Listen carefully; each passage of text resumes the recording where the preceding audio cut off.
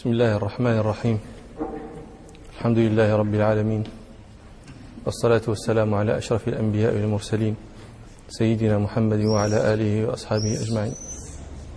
بسم الله الرحمن الرحيم. قال عبيد الله بن يحيى رحمه الله: حدثني عن مالك عن علاء بن عبد الرحمن بن يعقوب عن أبيه وإسحاق أبي عبد الله أنهما أخبراه أنهما سمع أبا هريرة رضي الله عنه يقول: قال رسول الله صلى الله عليه وسلم: إذا ثوب بالصلاة فلا تأتوها وأنتم تسعون، وأتوها وعليكم السكينة، فما أدركتم فصلوا وما فاتكم فأتموا، فإن أحدكم في صلاة ما كان يعمد إلى الصلاة. هذا الحديث كنا تكلمنا على بعض مباحثه في الدرس الماضي، وذكرنا لكم أن هذه رواية الموطأ: فما أدركتم فصلوا وما فاتكم فأتموا، وهذه رواية الأكثرين. وفي رواية عند الإمام أحمد وأبي داود وغيرهما: فما فاتكم فما أدركتم فصلوا وما فاتكم فاقضوا. وفي رواية عند مسلم في صحيحه: صلي ما أدركت فصلي، أو صلي ما أدركت واقضي ما سبقك. وهذا الخلاف في الروايات نتج عنه خلاف بين الفقهاء في هذا الذي يدركه المسبوق. المسبوق يأتي المسجد فيدرك شيئا من الصلاة مع الإمام، هذا الذي أدركه هل يعده أول صلاته فيتم، أم يعده آخر صلاته فيقضي؟ الخلاف بين الفقهاء سببه الخلاف في رواية هذا الحديث. يعني رواية وما فاتكم فأتموا يفهم منها أن الذي أدركه المسبوق هو أول صلاته، فعليه أن يتم، يعني يأتي بآخر صلاته. وهذا مذهب ماذا يسمى هذا؟ البناء. طيب، هذا هو البناء. ورواية وما فاتكم فاقضوا يفهم منها أن الذي أدركه المسبوق هو آخر صلاته، ويجب عليه أن يقضي، أن يخلف ما فاته من الصلاة، وهذا هو القضاء. وقلت لكم لنا في المذهب ثلاثة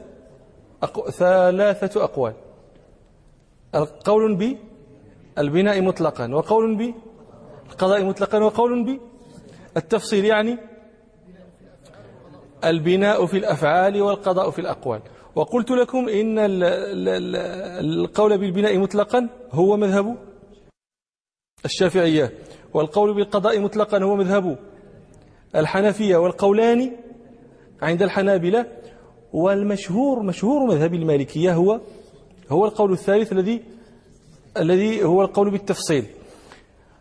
وقد ذكرت لكم أن وجه القول بالبناء هو إعمال رواية فأتموا وما فاتكم فأتموا، والإتمام قالوا هو أن يؤتى بتمام الشيء. يعني تأول رواية فقدوا على ايش؟ ايش تكلمنا عليه؟ على فأتموا. قالوا إن القضاء يأتي بمعنى الإتمام، أو القضاء يأتي بمعنى الأداء. قال ربنا سبحانه: فإذا قضيتم مناسككم، أي أديتموها. فإذا قضيت الصلاة فانتشروا في الأرض، أي إذا أديت. وجه القول بالقضاء مطلقا هو إعمال رواية فقدوا وما فاتكم فقدوا. قالوا والقضاء هنا لا يحمل على الإتمام. لماذا؟ يعني لا يحمل على الأداء. لماذا؟ قالوا لأن النبي صلى الله عليه وسلم قال: فما أدركتم فصلوا، هل أداء؟ فالمقابلة بين قوله صلى الله عليه وسلم: فما أدركتم فصلوا وما فاتكم فأتموا، هذه المقابلة تقتضي أن لا يحمل الإتمام على الأداء. وعلى أي شيء يحمل؟ على القضاء الاصطلاحي، يعني على إخلاف ما فات. ولهم وتأولوا رواية فقدوا فأتموا، هم أعملوا رواية فقدوا وتأولوا رواية فأتموا. قالوا الإتمام هو الكمال، الإتمام هو الإكمال، والإتمام لا يقتضي أولا ولا آخرا. قد يبدأ الشيء من أوله فيكمل بالإتيان بآخره، وقد يبدأ الشيء من آخره فيكمل بالإتيان بأوله، فالإتمام هذا لا يقتضي أولا ولا آخرا. ومن النظر الذين يقولون بالبناء يقولون إن يعني ما يدركه المسبوق هو أول صلاته، لأنه يكبر تكبيرة الإحرام، وتكبيرة الإحرام في أول الصلاة، فلا بد أن يكون ما يتلوها هو أول الصلاة. والذين يقولون بالقضاء يحتجون بالنظر أيضا، يقولون إذا عددتم ما أدركه المسبوق أو آخر، يعني إذا عددتموه أول صلاته حصل اختلاف بين الإمام والمأموم، لأن الإمام مثلا هو أدركه في الركعة الثالثة أو أدركه في الركعة الرابعة، الإمام يعتقد في ركعته تلك أنها آخر صلاته، والمأموم يعتقد أنها أول صلاته، فيحصل الاختلاف العظيم بين الإمام والمأموم. وقد قال رسول الله صلى الله عليه وسلم: إنما جعل الإمام ليؤتم به فلا تختلفوا عليه. قالوا: أي اختلاف أعظم من الاختلاف في النية؟ وأنتم ترون أن يعني الأثر والنظر يدل للقولين معا. أما وجه القول بالتفصيل هو المشهور الذي ذهب إليه المالكية. ايش يقول ابن عاشير؟ أحسنت، إن سلم الإمام قام قاضيا أقواله وفي الفعال بانيا، هذا هو المشهور. ما وجه هذا القول؟ وجهه هو إعمال الروايتين، إعمال رواية فقدوا وإعمال رواية فأتموا، فحملوا رواية فأتموا على الأفعال، البناء في الأفعال، وحملوا رواية فقدوا على الأقوال. والذي ساعدهم وسوغ لهم هذا الحمل هو ما رواه الإمام عبد الرزاق في مصنفه عن علي رضي الله عنه أنه قال: ما أدركت مع الإمام فهو أول صلاتك واقض ما سبقك به من القراءة. هذا واضح، هذا هو مذهب المالكية، يعني المشهور من مذهبه. ما أدركت مع الإمام هو أول صلاتك، يعني ستبني، واقضي ما سبقك به من القراءة، ستقضي في الأقوال. فقالوا يبني في الأفعال ويقضي في الأقوال. لكن هذا القول إن كان هو المشهور عندنا في المذهب وهو الذي يجري عليه أكثر علماء المالكية، إلا أنه ضعفه بعضهم. من أشهر من ضعفه ابن رشد الحفيد في بداية المجتهد، ومنهم ممن ضعفه أبو الحسن الرجراجي شارح مدونة الإمام. فقد قال في شرحه هناك لما ذكر هذا القول المشهور قال: وهذا ضعيف في النظر، أن يكون بعض الصلاة أداء وبعضها قضاء.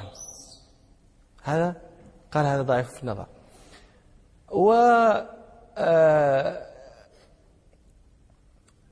مجمل القول هو ما ذكر ابن عبد البر رحمه الله، قال: والقولان متساويان من جهة الأثر والنظر، إلا أن رواية من روى فأتموا أكثر.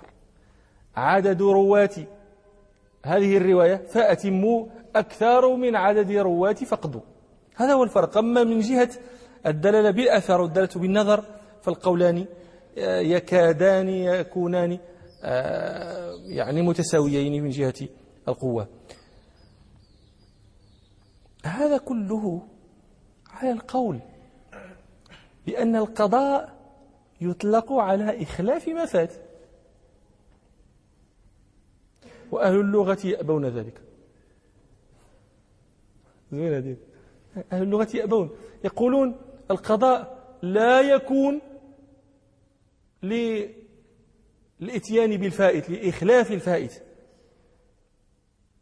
يقولون قضاء، العرب تقول: قضى الشيء صنعه، فقضاهن 7 سماوات صنعهن، فاقض ما أنت قاض فاصنع ما أنت صانع. وتقول العرب: قضيت الحق إذا أديته، وقضيت العمل إذا فرغت منه، فإذا قضيت الصلاة أي إذا فرغ منها. وإذا على قول هذا على قول أهل اللغة بأن القضاء لا يأتي أصلا لما حمله عليه الفقهاء، فحينئذ لا مجال أصلا للاختلاف، ويكون الواجب على الجميع الإتمام. ولكن يعني أنتم تعرفون أن الشرع قد يأتي بمعان لألفاظ تخالف معناها في الوضع فتكون حقيقة شرعية. هذا الخلاف كله تظهر ثمرته، مثلا أنا أضرب لكم مثلا في من أدرك الركعة الرابعة مع الإمام من صلاة العشاء، فعلى القول المذهب الأول مذهب البناء مطلقا كيف يقضي؟ على القول على القول بالبناء، يعني ما معنى القول بالبناء؟ أن ما أدركه هو أول صلاته، كيف يقضي؟ كيف يفعل؟ طيب هو الآن أدرك الركعة الرابعة فتشهد إمامه وتشهد هو مع إمامه، فسلم إمامه فقام. أشهد يدير فيها؟ طيب هذا لا تستفيدون لا أنتم ولا الناس. يقوم يأتي بركعة بالفاتحة والسورة جهرا ويجلس للتشهد. لماذا؟ لأنها ثانيته، ما أدركه مع إمامه هو أول صلاته، معناها أدرك الركعة الأولى، هو الآن يحتاج الإتيان بالثانية والثالثة والرابعة، فيأتي بالركعة الثانية، والثانية من العشاء كيف تكون؟ جهرا بالفاتحة والسورة، فيفعل كذلك، ثم يجلس للتشهد لأنها ثانيته، ثم يأتي بركعتين بالفاتحة فقط سرا ويتشهد بعدهما ويسلم. لماذا؟ لأن الركعتين ثالثته ورابعته. هذا على القول بالبناء. طيب على القول بالقضاء مطلقا كيف يفعل هذا المسبوق؟ إذا سلم إمامه من تلك الركعة قام هو، طيب يعني باش نيسر لكم التصور، على القول بالقضاء معناه الذي أدركه هو آخر صلاته، فيحتاج الإتيان بالركعة الأولى من العشاء والركعة الثانية من العشاء والركعة الثالثة. إذن إذا قام فإنه يأتي بركعتين بالفاتحة والسورة جهرا من غير أن يتشهد بينهما. لماذا؟ لأنه يأتي بالأولى والثانية، ثم يتشهد بعدهما ويقوم فيأتي بركعة بالفاتحة فقط سرا. لماذا؟ لأنها ثالثته، ويجلس للتشهد ويسلم لأن الرابعة أدركها. واضح هذا؟ طيب على القول بالتفصيل الذي هو مشهور المالكية كيف يقضي؟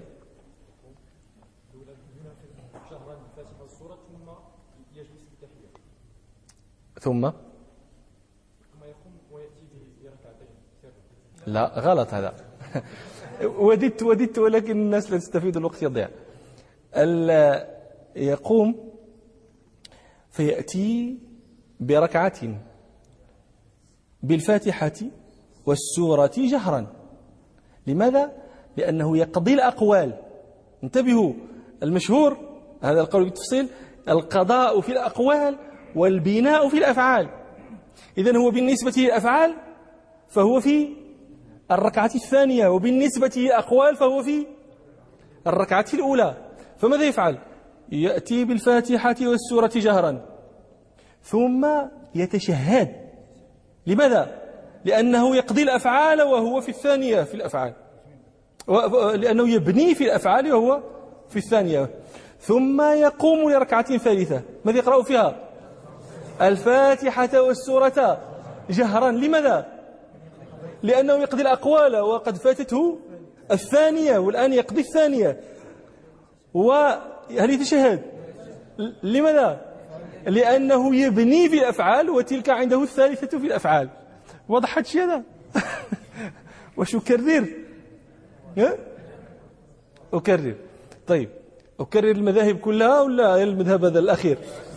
مشهور المالكية. لهذا قلت لكم الرجراجي قال هذا قول ضعيف في النظر، وهو في الحقيقة قول إن كان مشهورا لكن يصعب ولكن لعله يصعب على الناس تلقفه أولا، أما بعد ذلك إذا فهموه يعني سهل عليهم.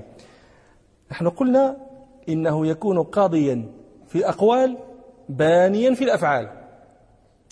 الآن أدرك الركعة، صلى ركعة واحدة من صلاة العشاء، سيقوم للثانية. هذه هي ثانيته في الأفعال لأنه يبني يتم، ولكنها أولاه في الأقوال لأنه يقضي. كيف هي أقوال الركعة الأولى؟ الفاتحة والسورة جهرا، كذلك يفعل، ولكنه بالنسبة للفعل فهو في الثانية، لذلك سيجلس ويتشهد، ثم يقوم للركعة الثالثة في الأفعال، الثانية في الأقوال، فيقرأ الفاتحة والسورة جهرا، ولكن لا يتشهد بعدها، وإنما يقوم لرابعة. هذه الرابعة ماذا يصنع فيها؟ سيقرأ فيها الفاتحة فقط سرا، لأنه يقضي الأقوال وهي الثالثة في الأقوال، ثم يجلس ويتشهد ويسلم لأنه قضى، لأنه أتم، وهذه رابعته في الأفعال. وضح؟ إذن هذا هي ثمرة هذا الخلاف، ظهرت لكم في المسبوق كيف يتم على كل قول من هذه الأقوال. نعم. فما أدركتم فصلوا وما فاتكم فأتموا فإن أحدكم في صلاة ما كان يعمد إلى الصلاة. هذا الحديث فيه النهي عن الإسراع إلى الصلاة. الحامل على الإسراع إلى الصلاة هو إدراك الفضل، وأن لا يفوته، وحرص الإنسان على أن لا يفوته فضلها. قال له النبي صلى الله عليه وسلم: لا يفوتك أنت فضلها لا يفوتك، فإن أحدكم في صلاة ما دام يعمد إلى الصلاة، ما دام يقصد إليها، يعمد إليها أي يقصد إليها، فهو في حكم المصلي. فإذا لأي شيء يسرع هو حائز للفضل. وقد روى الإمام أحمد وأبو داود والنسائي عن أبي هريرة رضي الله عنه أن رسول الله صلى الله عليه وسلم قال: إذا توضأ أحدكم في بيته فأحسن الوضوء ثم راح فوجد الناس قد صلوا أعطاه الله مثل أجر من صلاها أو حضرها لا ينقص ذلك من أجورهم شيئا، والحمد لله رب العالمين. نعم. قال عبيد الله بن يحيى رحمه الله: حدثني عن مالك عن عبد الرحمن بن عبد الله بن أبي صعصعة الأنصاري. هذا الحديث استدل به على مسألة في قوله صلى الله عليه وسلم: فما أدركتم فصلوا. استدل به بعض الفقهاء على أن الصلاة تدرك بإدراك أي شيء منها. من هذا المسبوق إذا دخل المسجد فأدرك أي شيء من صلاة إمامه فهو مدرك لتلك الصلاة ولفضل الجماعة. لماذا؟ قالوا: لأن النبي صلى الله عليه وسلم قال: فما أدركتم. ما هذه من الأسماء المبهمة من صيغ العموم، يعني أي شيء أدركتم فصلوا، فسمى ذلك إدراكا. قالوا الإدراك يكون بإدراك أي شيء من أحوال، يعني لو أدرك مع قبل أن يسلم إمامه تكبيرة الإحرام، كبر الإحرام فسلم الإمام، قالوا فقد أدرك الجماعة. وهذا قول الحنفية والشافعية في رواية عنهم، وهذا القول فيه نظر. الجمهور، المالكية والجمهور، المالكية والحنابلة والشافعية في رواية أخرى، يرون أن الصلاة تدرك بإدراك ركعة، يعني بإدراك ركوع. ومن أدرك الإمام قد قام من آخر ركعة من صلاته فقد فاتته تلك الصلاة ولا يكون مدركا لها. لماذا؟ قالوا: لأن النبي صلى الله عليه وسلم قال: فمن أدرك ركعة من الصلاة فقد أدرك الصلاة. معناه أن من أدرك أقل من ركعة أو من لم يدرك ركعة لم يدرك الصلاة. الحنفية، وهذا الحديث هو في الصحيحين وقد سبق لنا في هذا الكتاب المبارك. الحنفية يجيبون على هذا الحديث، الحنفية والشافعية يجيبون عليه، يقولون من أدرك ركعتان من الصلاة فقد أدرك الصلاة، لا يقصد به الركعة المعلومة عندنا المعروفة، ولكن المقصود بقوله صلى الله عليه وسلم من أدرك ركعة أي من أدرك أي جزء من أجزاء الصلاة.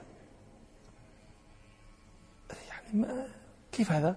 قالوا لأن النبي صلى الله عليه وسلم قال في رواية أخرى من أدرك سجدة من الصلاة فقد أدرك الصلاة.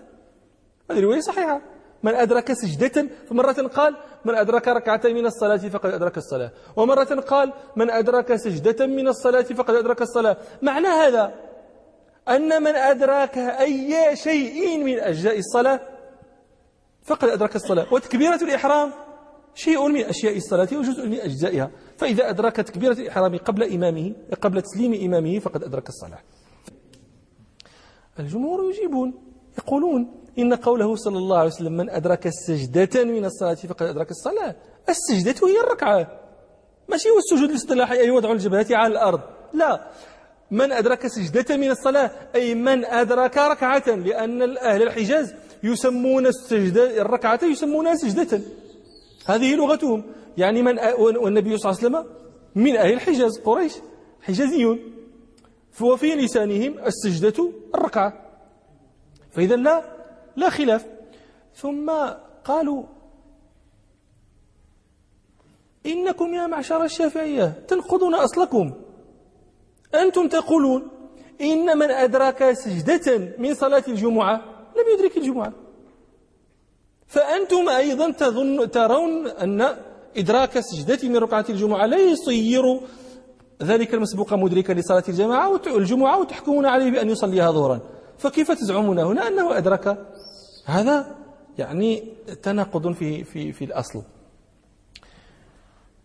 ثم إن الجمهور يقول لو كان مدرك أي شيء من أجزاء الصلاة مدركا للصلاة كلها، لماذا يقول النبي صلى الله عليه وسلم من أدرك ركعتين من الصلاة فقد أدرك الصلاة؟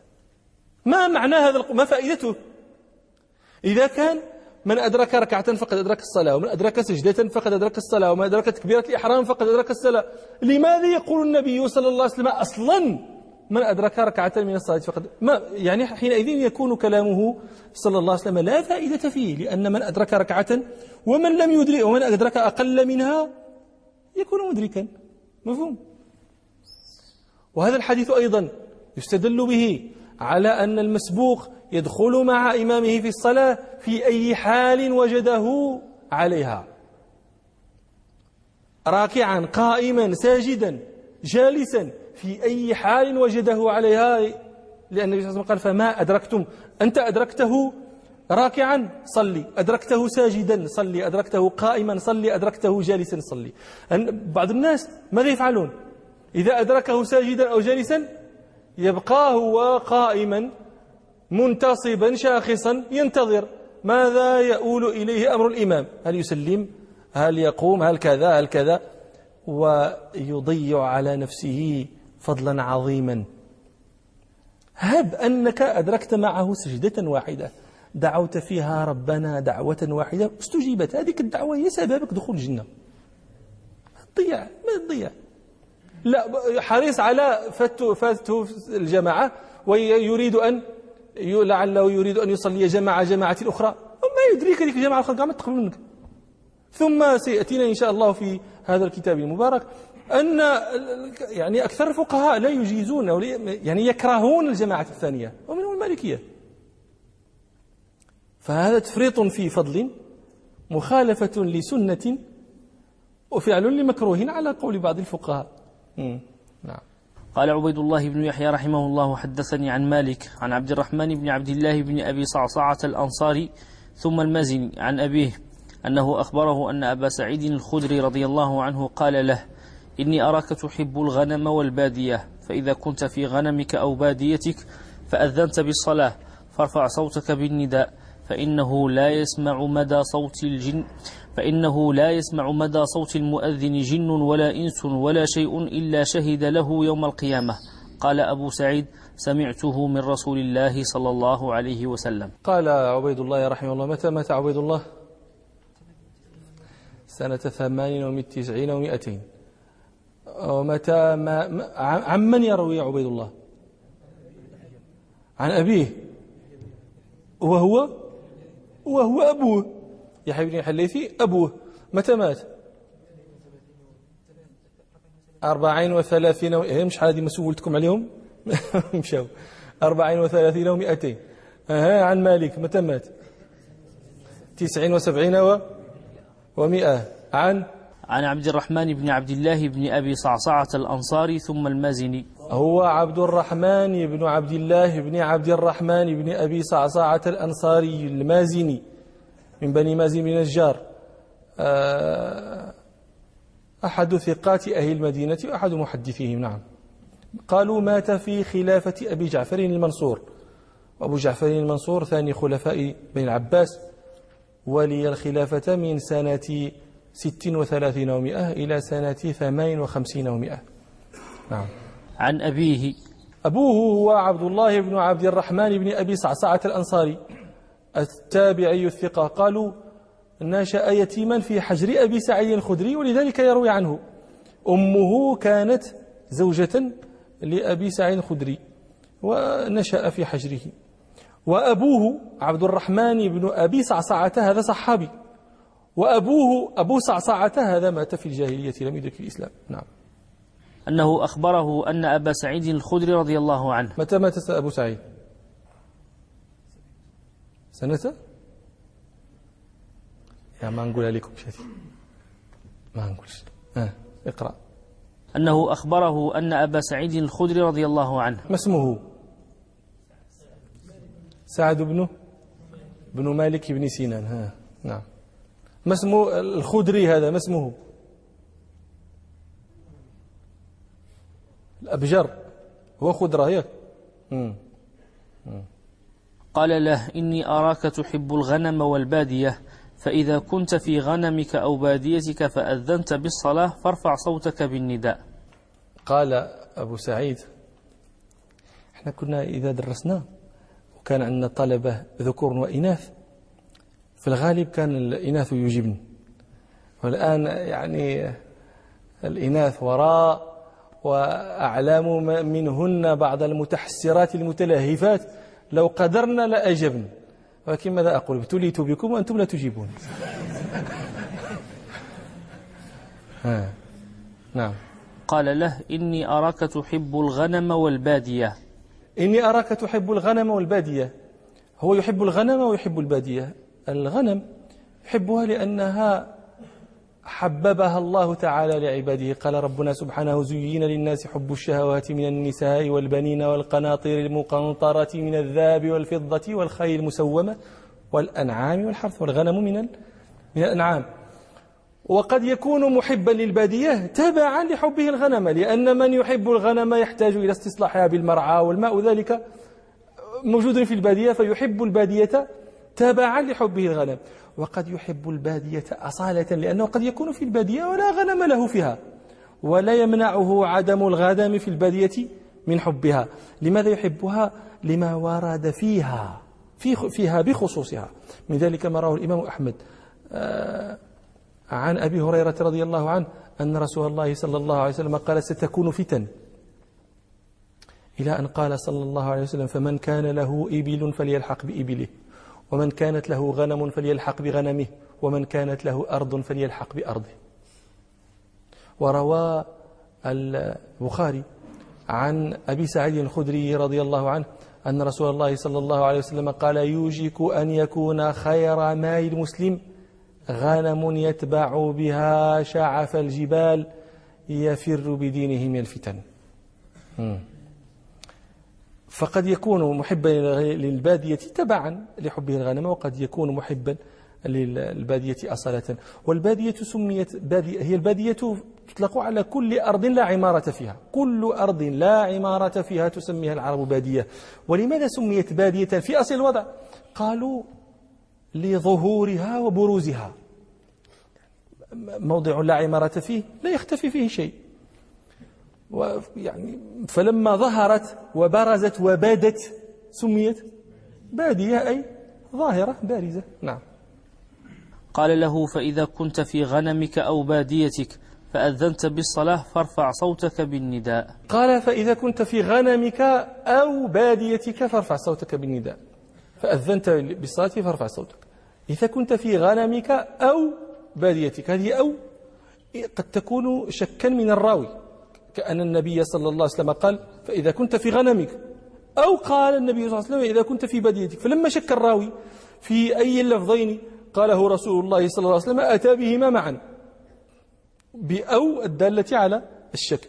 أو تكون أو للتنويع، تنويع التفصيل التقسيم، يعني إذا كنت في غنمك أو باديتك، لأنه قد تكون الغنم في غير بادية، وقد تكون البادية مع الغنم، وقد تكون البادية ولا غنم فيها. فهذا التنويع استفيد من استعمال أو. وقد ذكرت لكم مرة معاني أو، أنا لا أشك أن أعظمكم يعني معظمكم قد نسيها، ولذلك أذكركم بها. هم أوصلوا معاني أو إلى 12 معنى. أنت من الذين لم ينسوا إن شاء الله. قال: للشك والإبهام أو وخير بها، وللتفصيل والجمع ترى، كذا لإضراب وتقريب زك، ومثل إلا وإلى أيضا تعني. هذا 12 معنى لأو. للشك تأتي أو للشك كما في قول ربنا سبحانه: قالوا لبثنا يوما أو بعض يوم. وتأتي للإبهام، للشك والإبهام تأتي للإبهام. الإبهام هو إخفاء المتكلم مراده عن السامع، هذا الإبهام، كما في قول ربنا سبحانه: وإنا أو إياكم لا على هدى أو في ضلال مبين. النبي صلى الله عليه وسلم جازم بأنه على هدى، وأن غيره ممن لم يسلم في ضلال مبين، ومع ذلك أخفى هذا عن من يخاطبه. وهذا هو المسمى عندهم بالإبهام. ولماذا يكون؟ أنا قلت لكم مرة إن هذه من آداب المناظرة مع المخالف، ألا أن يعني أحدنا محق من غير تعيين. لماذا تسلك هذا مع من تجزم أنه على الباطل وأنك على الحق؟ لئلا تنفره من الكلام الذي تريد أن تخاطبه به وتناظره فيه. وإلا إذا ابتدأت معه بقول أنت جزما على الباطل وأنا جزما على الحق، هو جزما سينصرف. للشك والإبهام أو وخيرا تأتي أو للتخيير، وهذه علامتها أن تأتي بعد فعل طلب. هم يقولون طلب يعني يقصدون فعل أمر. ولماذا لم يقولوا فعل أمر وقالوا فعل طلب؟ ليدخل فيه الالتماس وهو الأمر إلى مساوي، ويدخل فيه الدعاء وهو الطلب من أعلى، وكل ذلك يؤدى فعل ربنا آتنا. آتي هذا إذا أردت أن تعلم تقول هو فعل أمر، لكن لما كان موجها منك إلى ربك من أدنى إلى أعلى تقول فعل دعاء. فأو التي تخير تكون بعد فعل طلب، سواء كان بعدها ما يجوز جمعه أو ما لا يجوز جمعه. مثلا تقول تزوج هندا أو أختها، هل يجوز تزوج؟ هذا طلب، أو وقعت بعد طلب وقبل ما لا يجوز الجمع بينهم. تزوج هندا أو أختها، ولا إذا تزوجت هندا فاتتك أختها، ولا لا؟ وإذا تزوجت الأخت هذا هو تزوج هندا أو أختها فلا يمكن الجمع بينهما. أو كما يقول القائل أدرس النحو أو الفقه، ويمكنك أن تدرسهما معا. فهذه أو في المثالين قالوا هذه أو للتخيير. لكن الذي مشى عليه ابن هشام في مغنيه وغيره من أهل اللغة أن أو التي تكون بعد الطلب وقبل ما لا يمكن الجمع بينهما هذه هي التي للتخيير. أما التي تكون بعد الطلب وقبل ما يمكن الجمع بينهما هذه سموها أو للإباحة. طيب، للشك والإبهام أو وخير بها. وللتفصيل هذه تكون التفصيل، وبعضهم يسميها للتنويع وبعضهم يسميها للتقسيم، يعني تبين تفصل أجزاء الكلام. فتقسيم مثلا تقسيم الكلية إلى جزئياته أو تقسيم الكل إلى أجزائه. مثلا قولهم الكلام اسم أو فعل أو حرف، هذا تقسيم. مثلا قول ربنا سبحانه إن يكن غنيا أو فقيرا فالله أولى بهما. إن يكن غنيا يعني المشهود عليه، إن يكن المشهود عليه غنيا فلا تكتم الشهادة لغناه طلبا لرضاه. أو فقيرا، أو إن يكن المشهود عليه فقيرا فلا تكتم الشهادة رحمة الله. هذه فيها تقسيم لأنواع المشهود عليه، للشك والإبهام أو وخيرا بها، وللتفصيل والجمع ترى تأتي للجمع يعني بمعنى الواو هذه. ولكن هذا في قول الكوفيين والأخفش، البصريون يعني لا يوافقونهم على هذا. والكوفيون يستدلون بقول لبيد بن ربيعة صاحب المعلقة بقوله تمنى ابنتاي أن يعيش أبوهما وهل أنا إلا من ربيعة أو مضر. هو من ربيعة، أبوه ربيعة، هو لبيد بن ربيعة، وهو مضري مع الدين عدناني، فهل أنا إلا من ربيعة أو مضر يعني من ربيعة ومضر. واستدلوا أيضا بقول توبة بن الحمير وقد زعمت ليلى بأني فاجر لنفسي تقاها أو عليها فجورها. لنفسي تقاها وعليها فجورها، للشك والإبهام أو وخيرا بها، وللتفصيل والجمع ترى كذا لإضراب تكون أو للإضراب يعني بمعنى بل، وذلك كما في قول الله تعالى فأرسلناه إلى 100,000 أو يزيدون يعني بل يزيدون. ثم قست قلوبكم من بعد ذلك فهي كالحجارة أو أشد قسوة أي بل أشد قسوة. وما أمر الساعة إلا كلمح البصر أو هو أقرب بل هو أقرب، على أحد أوجه التفسير في الآيات الثلاث. وتأتي للتقريب. التقريب هذا مما زاده الحريري هذا المعنى. مثلا يأتي إنسان إلى محبوبه، يأتي محبوب إلى حبيبه فيسلم عليه وينصرف، ونفس ذلك الحبيب ما زالت معلقة بمحبوبه، فيقول هو ما أدري أسلم أو ودع. هذه أو هنا تدلك على أن التوديع كان قريبا من التسليم، فهذه تسمىها التقريب. كذا لإضراب وتقريب زكين. ومثل إلا تأتي بمعنى إلا، وهذه يكون بعدها الفعل مضارع ويكون منصوبا، والذي نصبه أن مضمرة. قال الشاعر وكنت إذا غمزت قناة قوم كسرت كعوبها أو تستقيم، أي إلا أن تستقيم. وتأتي بمعنى إلى، وهذه أيضا ينصب الفعل بعدها بأن مضمرة. لأستسهلن الصعب أو أدرك المنى فمن قادت الآمال إلا لصابري. لأستسهلن الصعب إلى أن أدرك المنى. وهذا أو هذه من علامة من نواصب هنا.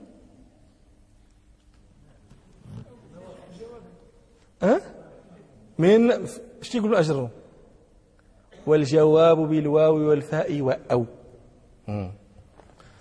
أنا ذكرنا لكم هي تأتي هذه أو، بعضهم يقول تأتي بمعنى ولا، وهذا رد. وقال بعضهم تأتي أيضا شرطية، لآتينك أعطيتني أو منعتني، يعني لآتينك إن أعطيتني وإن منعتني، لكن هذان المعنيان فيهما خلاف بين أي اللغة.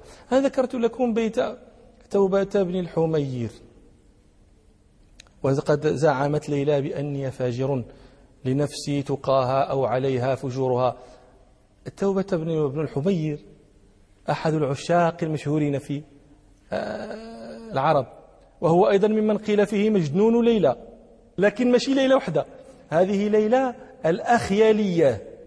وهذا توبة بن الحمير كان يعشقها فخطبها إلى أبيها والعرب كانت تأنف أنه كان يذكرها في شعره، فلما ذكرها في شعره أنف أبوها أن يزوجها له، فقام فزوجها إلى غيره، فصار يذهب إليها رغم كونها متزوجة، فشكاه أهلها إلى قومه فلم يمتنع، فشكوه بعد ذلك إلى السلطان فأهدر دمه، قال إن أتاكم مرة أخرى فاقتلوه. فكمنوا له في الطريق التي يأتي منها، وأخذوا على ليلى المواثيق وهددوها إن هي أخبرت أو أعلمت أو يعني أي شيء وغير ذلك غير يقتلونه أمام أعينها. فماذا فعلت؟ ما تخلي، خرجت ووقفت أمام خبائها سافرة عن وجهها. هي كانت إذا لقيته ببرقعها على وجهها، ولكن في ذلك اليوم وقفت أمام خبائها سافرة، فلما جاء هو على جواده فرآها سافرة عن وجهها قال ما سافرت عن وجهها إلا لأمر، وفهم وفر وفاتهم. وفي ذلك قال القصيدة التي منها البيت الذي ذكرته لكم، قال يقول فيها نأتك بليلى دارها لا تزورها، وشطت نواها واستمر مريرها، يقول رجال لا يضيرك نأيها.